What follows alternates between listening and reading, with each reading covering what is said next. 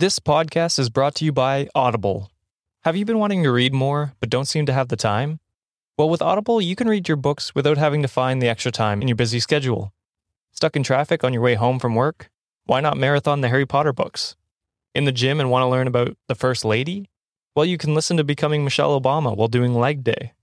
And if you go to audibletrial.com/cultivate, you get a month free of Audible.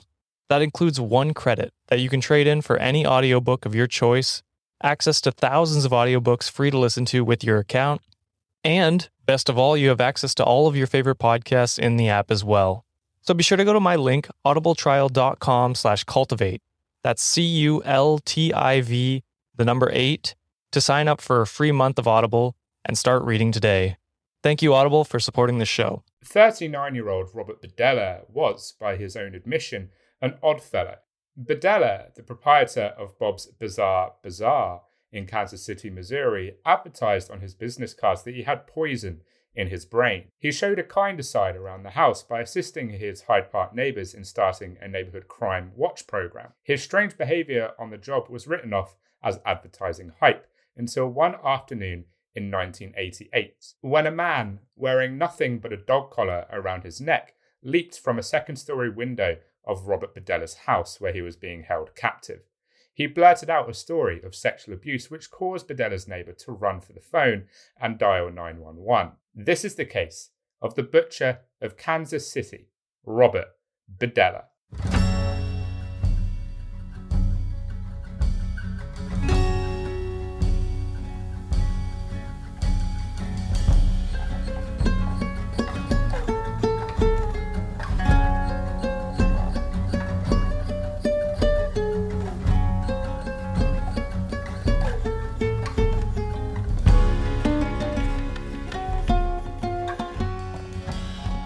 Well, hello, my fellow weirdos. It is your boy Dom, and welcome to episode 29 of Horror House, True Crime, and the Macabre.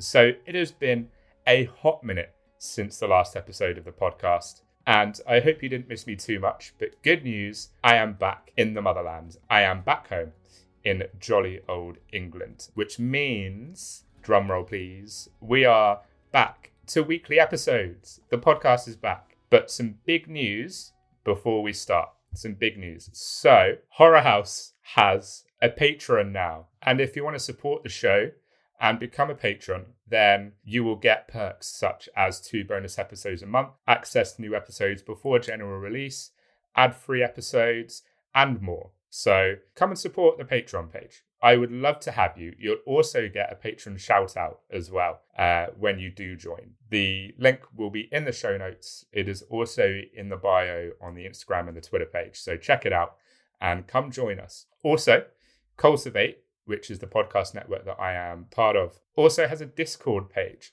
And it's amazing because not only can you interact and chat with the other amazing shows, there's also a dedicated channel on the Discord for Horror House. So if you want to suggest topics for future episodes, for example, if you want to leave feedback and give your thoughts about an episode that you listen to or a new episode, or if you just want to hang out and chat with yours truly, then come on over and hang with me and hang with all the other shows that are on the network. Then come and join the Cultivate Network Discord. The link will be in the show notes, and it is also in the bio on Instagram and on Twitter. So, with that out the way, with the housekeeping done, on to today's episode. And we are picking things back up with an absolute doozy. And that is the case of Robert Berdella. And because this guy is one of the sickest motherfuckers that I have covered so far, this is going to be rough. This is going to be a pretty brutal episode.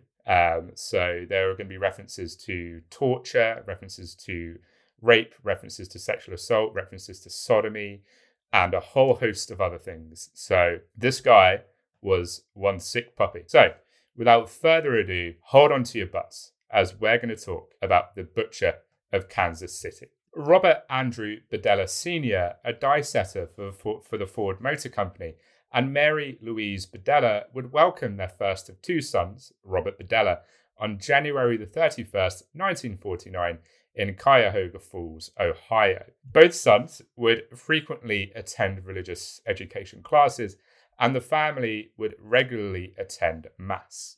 As a child, Berdella was intelligent, but a loner who rarely played outside his home and seldom had friends to visit to socialize. With his severe nearsightedness, high blood pressure, and speech impediment, he was an easy target for bullies in his neighborhood. This would unfortunately include his father, who would physically and verbally abuse the young boy for his lack of athleticism. Because Berdella's father prioritized sports and physical education, he would frequently compare his older son unfavorably to his younger brother and saw his lack of interest in sports as a failure. Father of the year so far.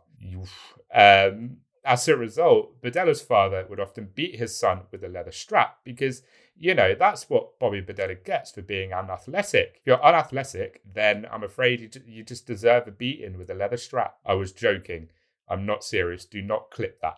Do not whoop your sons or your children or anybody with a leather strap just because you don't like sport. Berdella did well in school, but his aloofness and the hostility he experienced from other classmates would make it difficult for teachers to work with him. As a result, he rarely interacted with his peers. However, by the time Bobby reached his mid-teens, he had found a new confidence on learning of his sexuality. And though he kept this a closely guarded secret, it would give Berdella a level of self-assurance. Unfortunately, this would also manifest into a rude, condescending attitude, particularly towards women, that he would hold for the rest of his days. He would pick up skills in showmanship, cuisine, and art. The Berdella family would travel to Canton, Ohio on Christmas Day in 1965 to see family. And at the age of 39, Berdella's father would suffer a heart attack that same evening.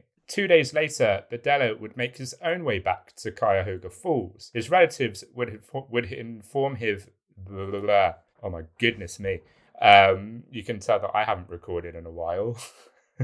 His relatives would inform him of his father's passing when he got home.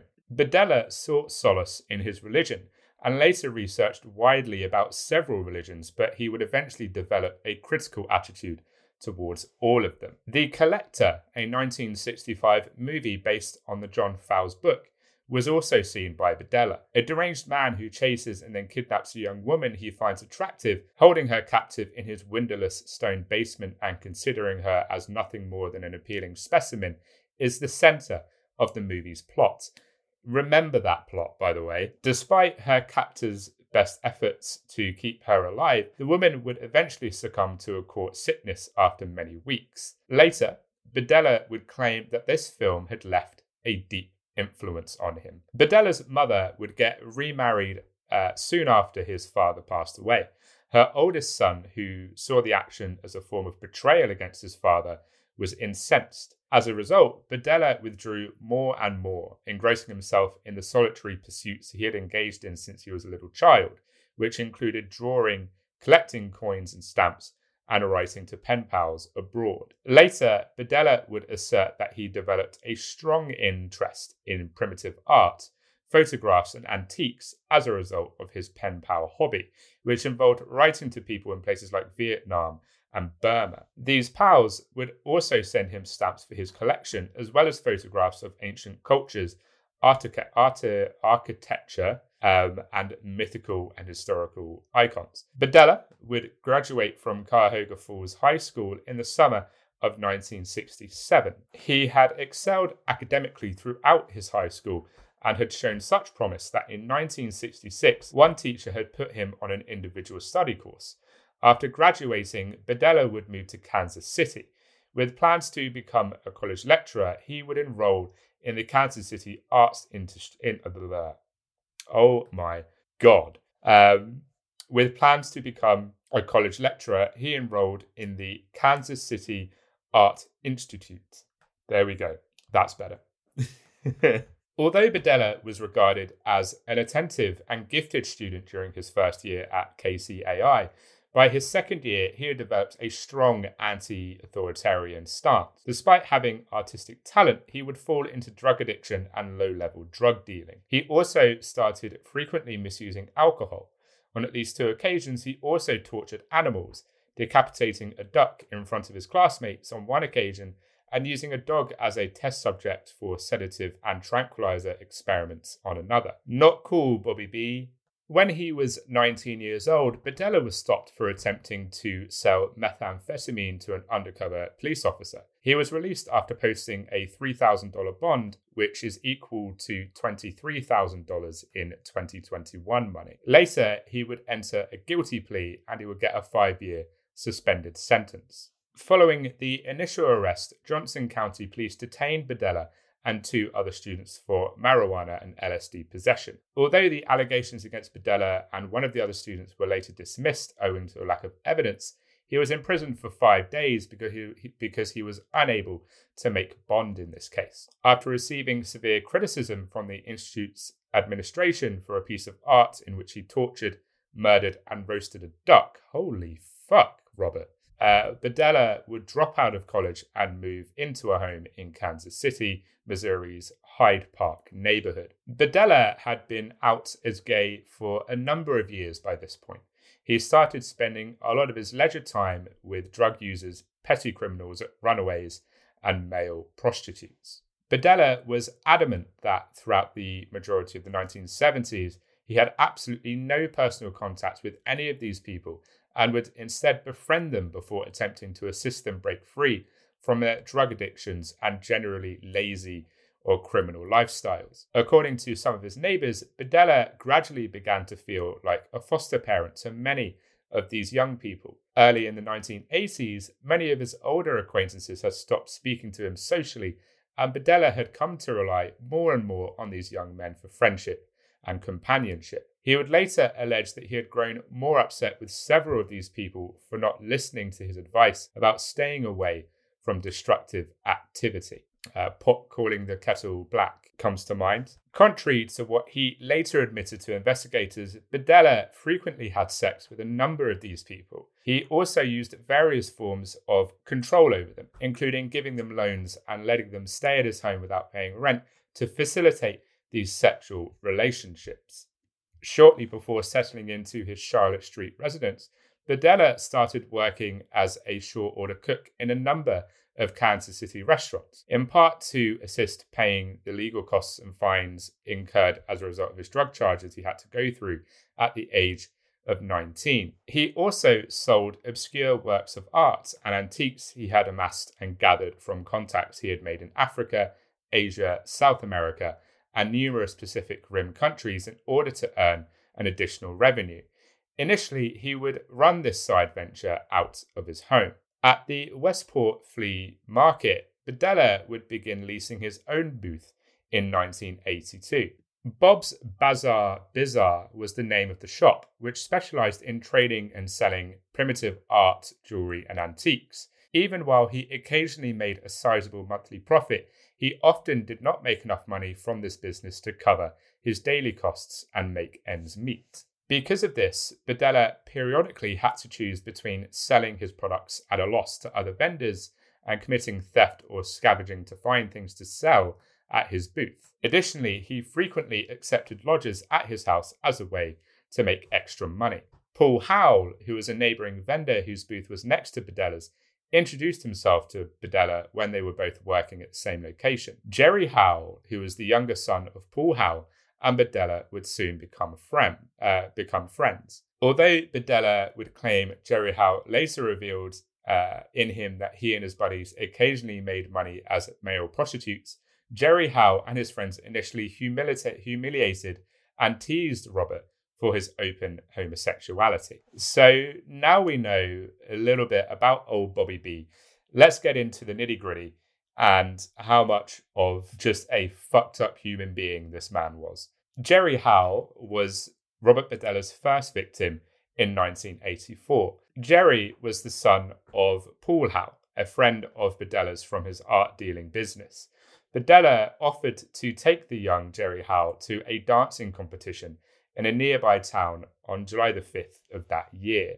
Robert would give the 19-year-old alcohol on the way and then gave him Valium and acepromazine. He routinely drugged, tortured, raped, and violated Howell with various objects while he was strapped to his bed for 28 hours. Howell would beg Berdella to stop, but he ignored him and would keep torturing until he finally died from a mixture of his gag, the pills, and his own vomit. Later, Berdella would claim that before taking Howell's lifeless body to the basement, he briefly performed cardiopulmonary resuscitation on him. After making multiple cuts to the youth's inner elbows and jugular vein, he would suspend Howell's body above a huge cooking pot and left it there overnight to let the blood flow from his corpse. He used a chainsaw and boning knives the next day to cut Howell's body into pieces, which he then wrapped in newspaper and garbage bags. Later, these bags were put inside bigger trash bags, which Berdella then set outside for a garbage team to pick up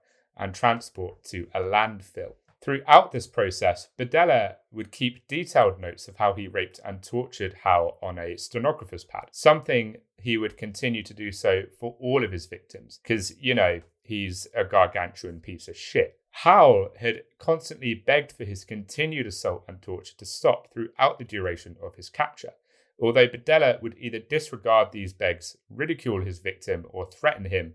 Berdella would recall. He would continue to be adamant to investigators that he was doing this for his, quote, physical and mental fulfillment, not for his delight. Isn't that kind of doing it for your delight? You're doing it for your mental and physical fulfillment. Surely you're also doing that out of pleasure. I might be wrong, but that seems like the same thing to me. Robert Sheldon was the next victim, one of the drifters whom Berdella had cared for and taken advantage of for years. On April the 10th, 1985, the 23-year-old would show up at Berdella's door pleading for his permission to stay. Although Sheldon would pay his rent on time, according to Berdella, he regarded him as an inconvenience and decided to drug and imprison him even though he had no physical attraction to the victim. Berdella was adamant that he held no firm malice towards Sheldon, but saw him as an individual whom he could, quote, express some of the anger and frustration that I had toward other people on. Sedatives were administered to Sheldon, who was then imprisoned for 3 days in a bedroom on the second floor. He used piano wire to bind Sheldon's wrist in an effort to permanently harm the nerves. He would also swab drain cleaner in Sheldon's left eye. Needles were also inserted under Sheldon's fingernails. Ugh, the needle thing makes me cringe. When workmen were set to arrive at Bob's home 3 days after Berdella had started holding Sheldon captive, he made the decision to suffocate Sheldon and dissect his body before disposing of it. The following June, Berdella would discover Mark Wallace hiding in his toolshed to escape a violent rainstorm. Wallace had previously assisted Berdella with yard labour, so Berdella had a passing familiarity with the man. The same as with Robert Sheldon, Berdella invited Wallace to his home and offered to inject chlorpromazine to calm down and relax him after observing Wallace's intense tenseness and depression. After Wallace voluntarily accepted the offer, Berdella then made the decision to imprison him. Wallace was transported. Why did I say transported? Like the man was fucking abducted by aliens or something. To a bedroom on the second floor where he spent almost a day being held captive and tortured, including having alligator clips placed on his nipples to allow for electric shocks to be administered to his body whenever Wallace started to relapse into unconsciousness. What the fuck, Robert? According to Berdella, Mark Wallace would pass away due to a combination of the drugs, the gag, and a lack of oxygen an hour after Berdella began experimenting with hypodermic needles by injecting them into various muscles on his victim's back. He would note that this victim passed away on June the 23rd at 7 p.m. The following month, Berdella would receive a call from Walter James Ferris, another acquaintance, asking whether he might stay at his home. Berdella agreed specifically with the goal to kidnap Ferris, whom he had planned to meet that evening at a bar. Berdella said that Ferris was the first person he purposely tortured, despite the cruelty in which he had treated his prior 3 victims. During the captivity of his final 3 victims, he admitted to investigators that there were times when he stopped adding to his abuse diaries because he thought the victim wouldn't be able to make it much longer. Ferris was brought home by Berdella, who then drugged him with tranquilizers he had hidden in food, bound him to his bed, and tortured him non-stop for around 27 hours. The torture consisted of repeatedly giving 7,700-volt electrical shocks for up to 5 minutes to each shoulder and testicles, as well as acupuncture with hypodermic needles to the neck and the genitals. Ferris gradually became delirious, but Berdella continued his physical and sexual assaults until he noted in his log that Ferris was unable to sit up for more than 10 to 15 seconds. The following entry stated very delayed breathing, and lastly, Berdella wrote that Ferris had passed away with the slang phrase 86, which he had previously used during his time as a chef, and which, as Berdella subsequently clarified, meant anything from throw it out to stop the project. To the dudes listening, did your balls just get sucked up into your chest? Because my balls are now inside my body. Like, they have just burrowed inside my body. The following year, Todd Stoops, a former male prostitute who had previously lived with Berdella, was spotted by Robert in a nearby park. Given that Stoops claimed he needed $13 to buy drugs, which is about $33 in today's money, Berdella invited Stoops over to his apartment for lunch with the extra inducement of sex. Stoops was held captive for 2 weeks before he died, during which time Berdella gradually increased his captive's horror to turn him into a compliant and unconscious sex slave. Berdella would use electrical shocks through Stoops' closed eyes in an attempt to blind him and inject drain cleaner into his larynx to try and silence his screaming. Oh, and that was in addition to the constant rape and sexual assault. In the second week following his capture, Stoops would request a soda and a sandwich from Berdella. Stoops would break down in tears when Berdella declined. On June the 27th, he would rupture Stoops' anal wall with his fist. Fuck me. Causing bleeding and discharge. What the actual fuck, Bob? Towards the end of Stoops' captivity, he tried to feed his captive ice cream and soup, although Stoops wasn't able to keep anything down. Stoops was so frail on his last day of imprisonment. Later, Berdella claimed that he had struggled to breathe in a sitting position. Stoops would pass away on July the 1st, 1986, and a forensic pathologist would later testify that the ripped anal wall caused deadly septic shock. Larry Wayne Pearson, aged 20, and Berdella became friends in the spring of 1987. When Pearson entered his store and told Berdella that he had been interested in both witchcraft and magic as a boy, they became friends. Soon after, Pearson would move in with Berdella on a short-term basis and voluntarily help out around the house to pay the rent. According to Berdella, he did not initially intend to capture this individual, but formed the plan to do so on June the 23rd, when, having bailed Pearson out of jail, the young man jokingly referred to his practice of robbing gay men in Wichita. I mean, probably an overreaction by old Bobby there. Maybe.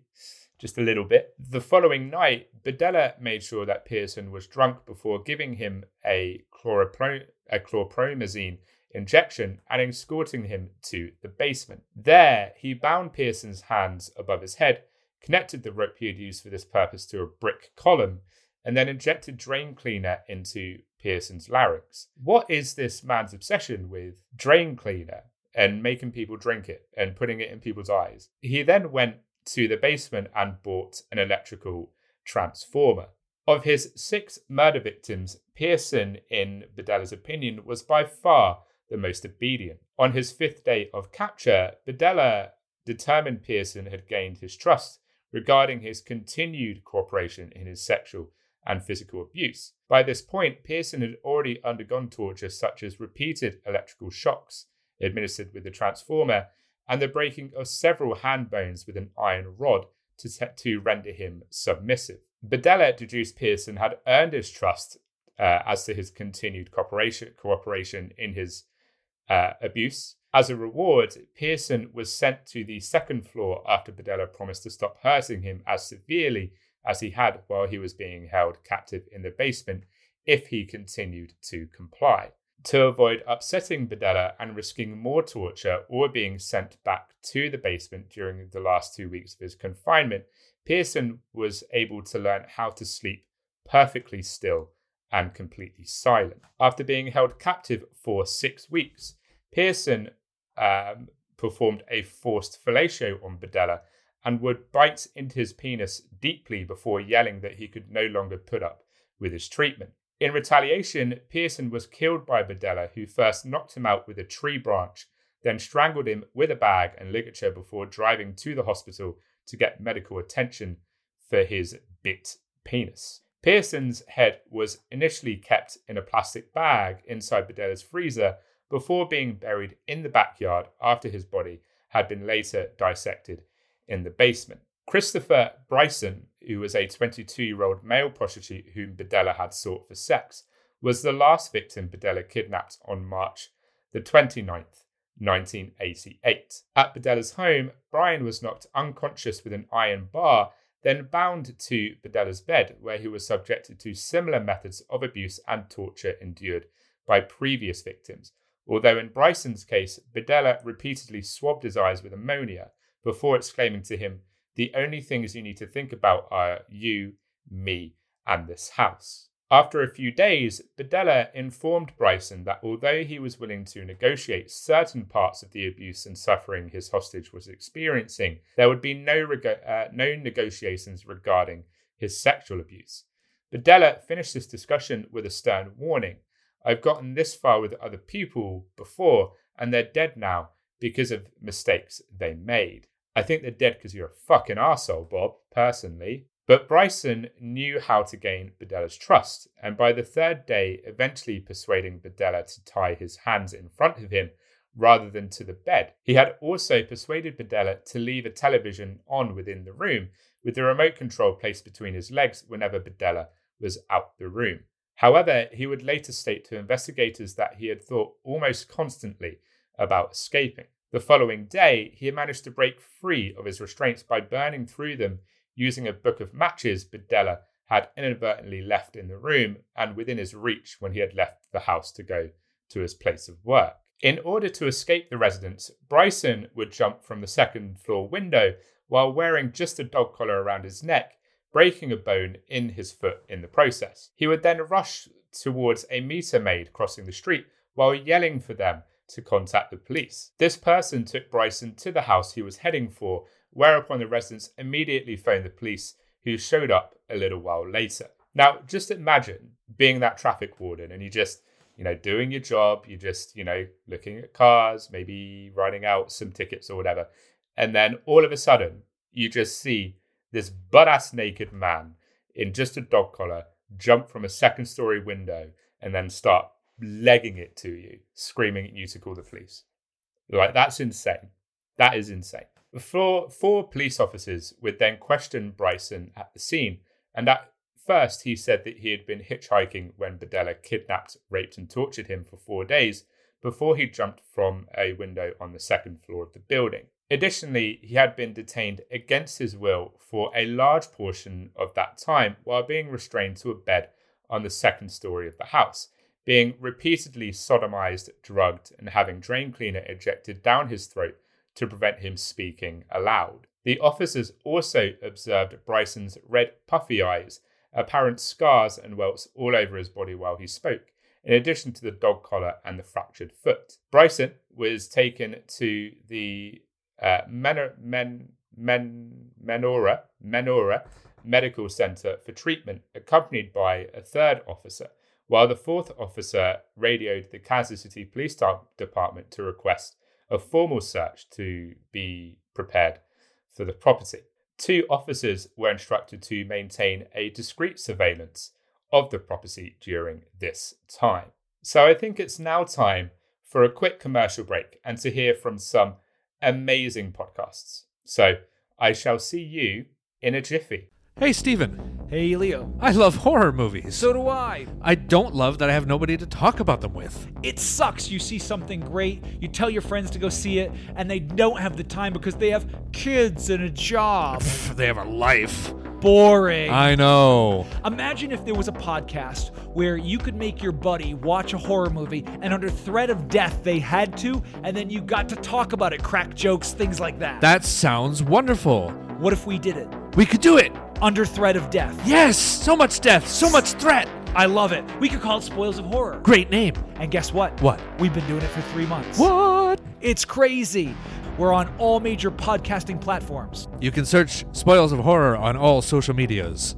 Come check us out, hang out with us, have a good time. Join us. If you dare. Dun dun dun. In the 1970s, 4 women were found dead in their apartments in London, Ontario. At first, pathologists determined they died of natural causes. But when 3 more women turned up dead, the community discovered something far more sinister at play. Listen to Dark Adaptation podcast to hear how a deranged killer scaled buildings to enter their victims' bedrooms. From the darkest corners of the most haunted places in the world to the lesser-known cases in true crime, we take you on a journey through the twisted and bizarre.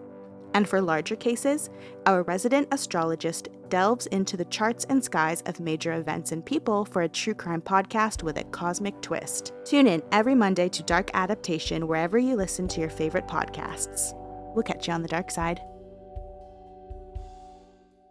Bryson later provided more in-depth answers to questions at the Kansas City Police Department, where he claimed that the person who lived at 4315 Charlotte Street had held him against his will and tortured and humiliated him repeatedly for 4 days. In addition, Bryson informed authorities that his captor had shown him Polaroid pictures of men who looked to be dead, explaining that they were people he had previously tried in vain to, quote, gather as his sex slaves. Bryson's captor also warned him that he would never be allowed to leave his property, that he had previously claimed to have killed the people that he had kidnapped and treated in this way, and that if Bryson had ever caused him any trouble or would become a threat, he would either be killed or subjected to even more brutal forms of torture. Berdella was detained on suspicion of sexually assaulting Christopher Bryson on the afternoon of Bryson's escape.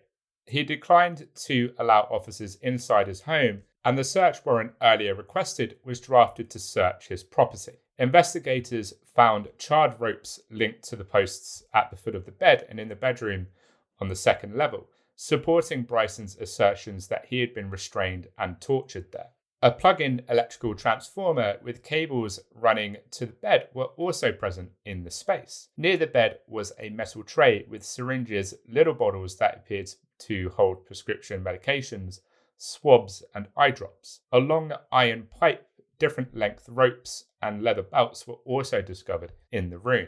Investigators also noticed that the bed posts were heavily worn, which may have been the result of previous shackles being connected to them and the effort of the person or people to free themselves. Investigators conducted additional searches of the home and land at 4315 Charlotte Street, finding a human skull in a closet on the second floor and a partially decomposed human head in the rear. The search also turned about multiple human vertebrae stashed in a corridor with knife and hacksaw scars, as well as a number of human teeth stashed in 2 envelopes. The property's basement included both a hacksaw and a miter saw, and a chainsaw that had been contaminated with blood, flesh, and pubic hairs was also located there. The basement floor, as well as 2 plastic trash cans, had significant bloodstains according to luminol testing. Another discovery in Berdella's home included 334 Polaroid photos and 34 snapshot prints of different male persons. These photos depicted Christopher Bryson and a number of other males, both alive and dead, and many of the photos had been taken while the subjects had been tortured. Numerous shackles and sexual equipment, pornographic books, hypodermic needles, and a book on drugs were also found during the search. Officers found several newspaper clippings about a missing young man named Jerry Howell on top of a chest of drawers in one bedroom, and a wallet and a driver's license belonged to a missing person named James Ferris were found in a closet on the second floor of the house. The stenographer's pad, which contained the detailed torture logs he had kept for each victim, were also found there. Goddamn, that's kind of damning for Bobby. The Kansas City Police Department put together a special task force of 11 detectives and one sergeant before the search of Berdella's property was finished to concentrate only on Berdella's case. This task team thoroughly investigated Berdella's background and found that he was well known among Kansas City male hustlers for preying on wandering young men. Many of these male prostitutes were also hesitant to take him on as a client due to his history of drugging, injecting, and torturing his sexual partners and acquaintances, as well as the fact that he had long been thought to be a suspect in the disappearance of the two men whose personal belongings had been discovered in his home, those of Jerry Howell and James Ferris. Regarding each of these men, missing persons reports had been made, and Berdella had undergone a protracted interrogation. He had vehemently denied any involvement in the person's disappearance in both occasions. Despite being a top suspect in both cases and being under surveillance, police had been unable to uncover any concrete evidence connecting Berdella to either man's disappearance. In both cases, after providing his initial statement to police, Berdella had angrily refused to speak with them any further without a lawyer present, because that screams innocence. Later, if the police didn't stop questioning or monitoring him, he had his lawyer threaten to accuse them of harassing him. Several instant images, some shot after James Ferris's death, were discovered on Berdella's property, and his wife recognized him in them. One photograph of a young man hanging upside down in Berdella's cellar was officially identified as Paul Howell, officially identified by Paul Howell of being his son Jerry. Other Polaroid photos showed nameless young men, and many investigators were tasked with finding each one of them so they could find out whether or not the person was alive, and if he was, what had led to his depiction. On April the 13th, Berdella was instructed to pose naked for a series of photos so that portions of his body could be photographed in the exact angle depicted within these images for comparison with the original Polaroid photos, because some of these pictures showed a section of the person who had taken the picture. The police started tracing each of these men whose names had been scrawled on a separate stenographer pad at Berdella's address. One of these people who was tracked down was a young man by the name of Freddie Kellogg. He was able to tell detectives that he and several other young men had lived with Berdella on and off since the early 1980s, and that Berdella had a habit of giving his lodgers drugs, usually intravenously, before having sex with them, whether or not they consented to it. In addition, Kellogg claimed Berdella had explicitly indicated that one requirement of staying with him was for Kellogg to convince attractive young men to attend parties on Charlotte Street so that Berdella could drug them. If Berdella ever learned that one of these people was a police informant, he would exploit that information to his advantage by using it to blackmail that person. Despite this aspect of his arrangement with Berdella, Kellogg went on to say that many male addicts and prostitutes had been hesitant to make contact with Berdella due to allegations linking him with Jerry Howell's disappearance in 1984. Along with these revelations, Kellogg was able to identify 3 of the people shown in the Polaroids as Todd Stoops, Robert Sheldon, and Larry Wayne Pearson. These detectives would soon learn that Berdella had paid $30, which is the equivalent of $72 in 2021, in June 1987 to obtain Pearson's bond, and that no further records existed to suggest that Pearson was still alive. Investigators did learn, however, that in August 1987, Berdella had filed an assault report from a hospital room in which he claimed a man by the name of Larry Pearson had severely lacerated his penis by biting it deeply during oral sex. A manufacturing facility in Kansas City where Robert Sheldon worked verified in an interview that the young man had been a trustworthy employee but had abruptly stopped showing up for work in April 1985. Berdella was made aware of these findings at his residence not long after the search of 4315 Charlotte Street was finished. Investigators sought to conduct their first official investigation with him the same afternoon when he was instructed to pose for the nude photos to compare with the Polaroid pictures he had taken, but Berdella just invoked his right to silence in the situation. Later, when investigators tried to get Berdella to provide handwriting samples to show that he had written the notes found within the numerous stenographers' pads they had uncovered, he refused and was given a 6-month jail sentence for contempt of court. In the beginning, Berdella was formally charged with 1 case of felonious restraint, 1 offence of assault, and 7 counts of forceful sodomy. Later, as police looked into the discovery at his property, more charges were formally compiled against him. He was kept in protective custody in a Jackson County jail instead of posting bond of $500,000, which would be $1,119,500 in 2021. A provisional public defender was appointed as his legal counsel. By using dental x-rays that were obtained by subpoena from the University of Kansas Medical Center, the skull discovered within Berdella's closet was recognized as belonging to Robert Sheldon in late April. The 2 men independently called the Kansas City Police Department on the day a dental identification was made on Sheldon's skull to report that one of the 7 unidentified young men shown in photographic array made available to the media on April the 27th was a former classmate of theirs named Mark Wallace. Wallace's sister would inform the police that her brother had been missing since the middle of 1985. Investigators soon learned that Larry Wayne Pearson was the subject of photo D in the same array that had been given to the media. The dental records of Pearson, who had formerly been a ward of the Wichita court, were retrieved and compared to the skull discovered in Berdella's property. After the head found in his property was publicly recognized as Larry Wayne Pearson's on May the 12th, Berdella would be officially charged with the murder by dismemberment of Pearson in July. To support the recovered physical evidence, prosecutors had acquired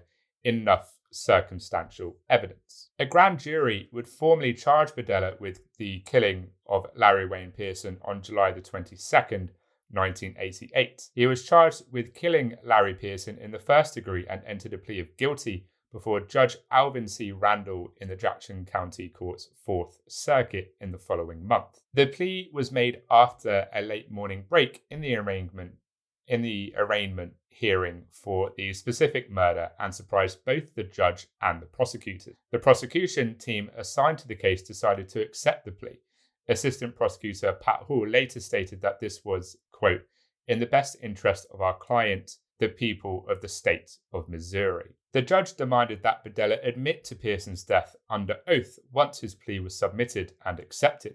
Berdella responded to his lawyer's questions by saying, quote, I put a plastic bag over his head and tied it with rope and allowed him to suffocate. When asked if he performed this act deliberately, Berdella would simply state yes. He was given a life sentence without the chance of release. Following his conviction, Berdella was moved to the Missouri State Penitentiary to begin serving a life term. Later, due to worries for his safety, he would temporarily be held in protective custody at the Potosi Correctional Center, or Potosi. Potosi Correctional Center? Potosi, I think, not Potosi. After entering a second guilty plea before the Jackson County Court on August the 24th, Berdella would receive a second life sentence without the possibility of parole for 1 count of forcible sodomy against Christopher Bryson. 6 counts of sodomy and 1 count of assault were dismissed as part of a plea agreement. He also received a second term of 7 years for 1 count of felonious restraint against Bryson on this date. Despite initially pleading not guilty to the remaining 5 murder charges on September the 13th, 1988, with the agreement of his 2 defense attorneys, Berdella ultimately conducted a plea bargain with the prosecutors to avoid the death penalty in these remaining charges.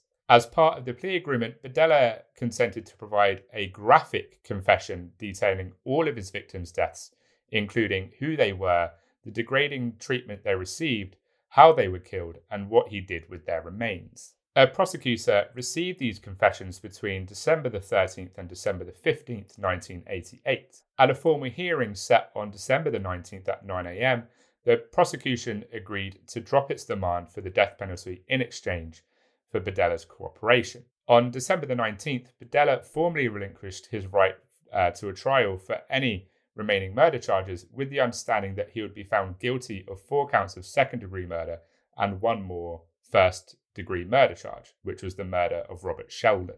In front of Judge Robert Myers in the Jackson County Circuit Court, he formally entered pleas of guilty to each one of these accusations. Only the relatives of his victims and press media were allowed admission to this hearing, which was closed to the general public. Judge Myers responded to these guilty pleas by imposing 5 more concurrent life terms, with the additional stipulation that the only first-degree murder charge to which he admitted guilt would forever bar any chance of parole. So, as we move into the part of the episode where I cover the confessions from old Bobby Berdella, a word of caution, this is not going to be pretty.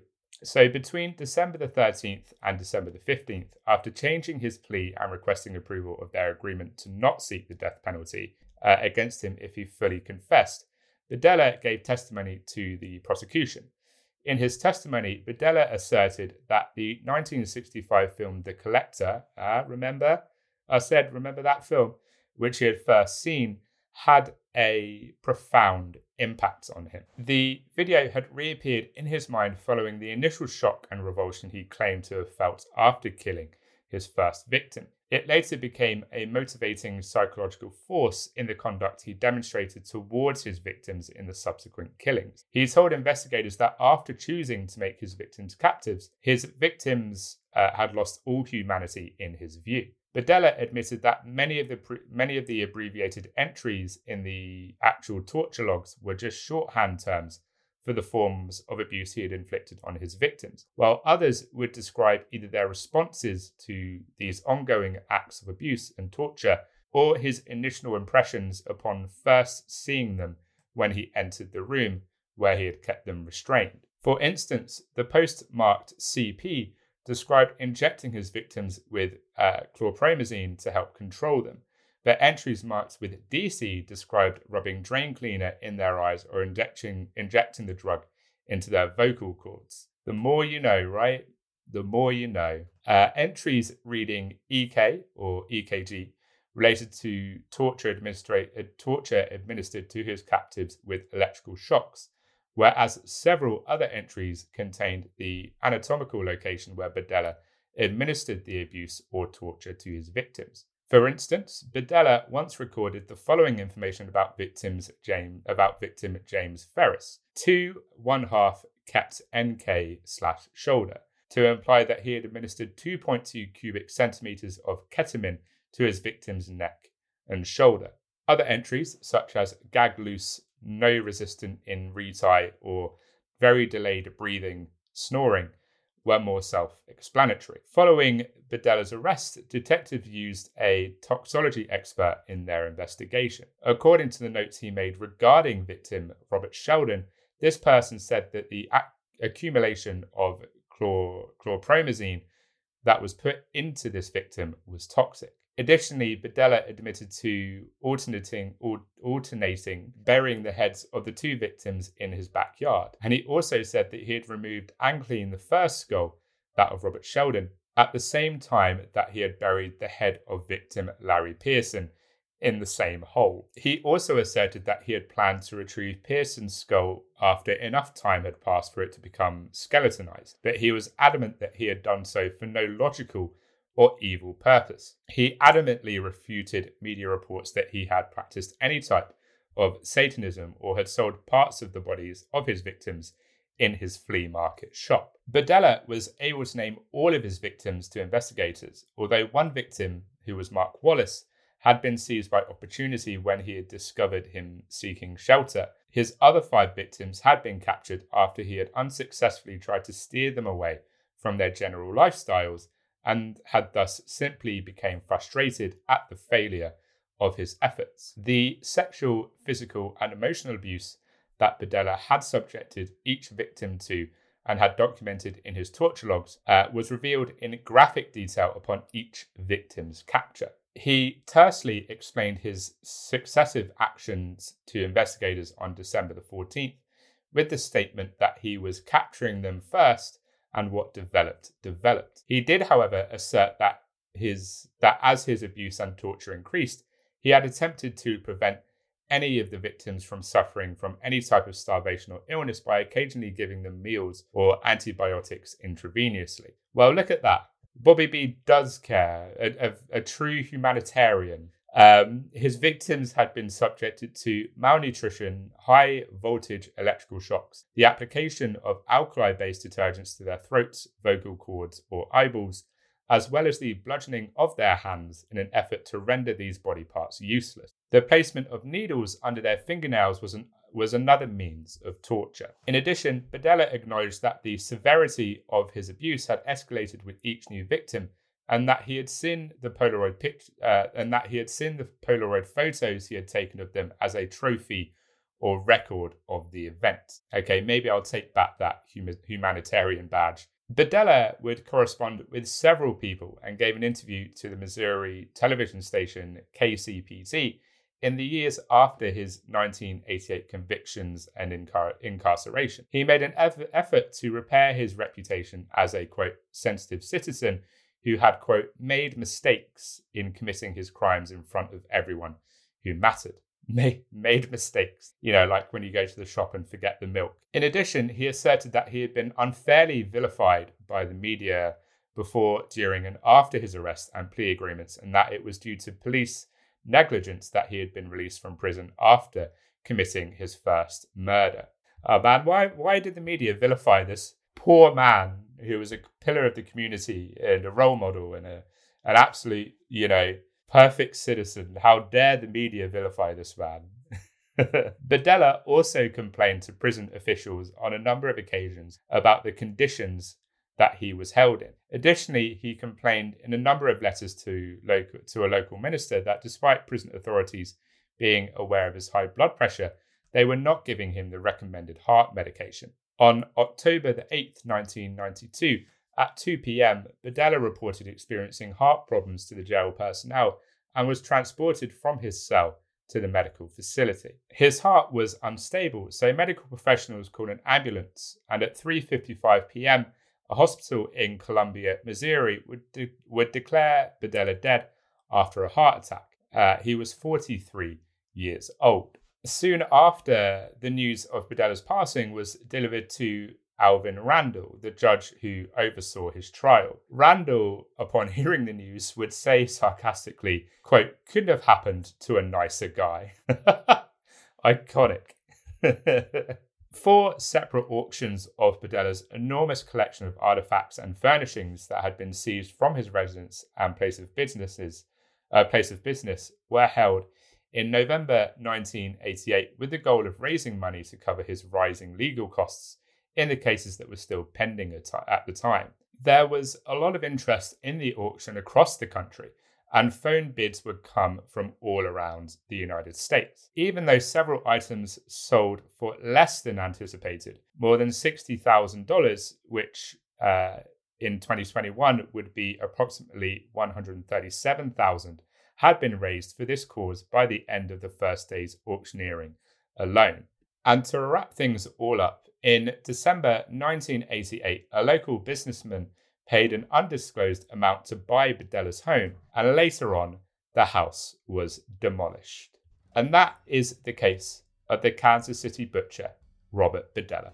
It's over, people. We made it. We got through it. That was rough. But if you enjoyed this episode, that's probably a poor choice of words, but you know what I mean. Don't forget to rate and review. You can do this on Spotify, Apple Podcasts, or the website. Recommend the podcast to your friends, to that one teacher at school who was pretty cool, to that cute barista at Starbucks who has a thing for true crime that you really like. You know who I'm talking about, Casanova. I'll see you. Seriously though, reviews, leaving a rating, sharing the podcast to friends and family helps out small shows like mine massively. So please share the love. And if you enjoy what I do, rate and review. And there's also this podcast network, Cultivate, that I'm part of that you should really check out. We have some amazing shows.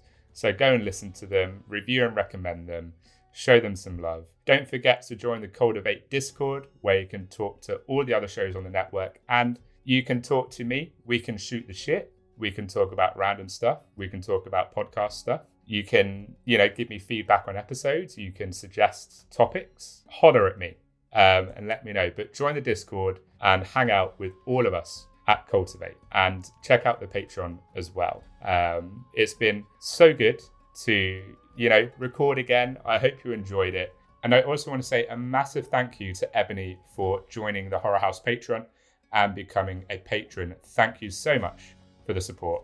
It is much, much appreciated. Thank you so much for listening, my friends. And all that is left to say is until next time, stay bloody spooky.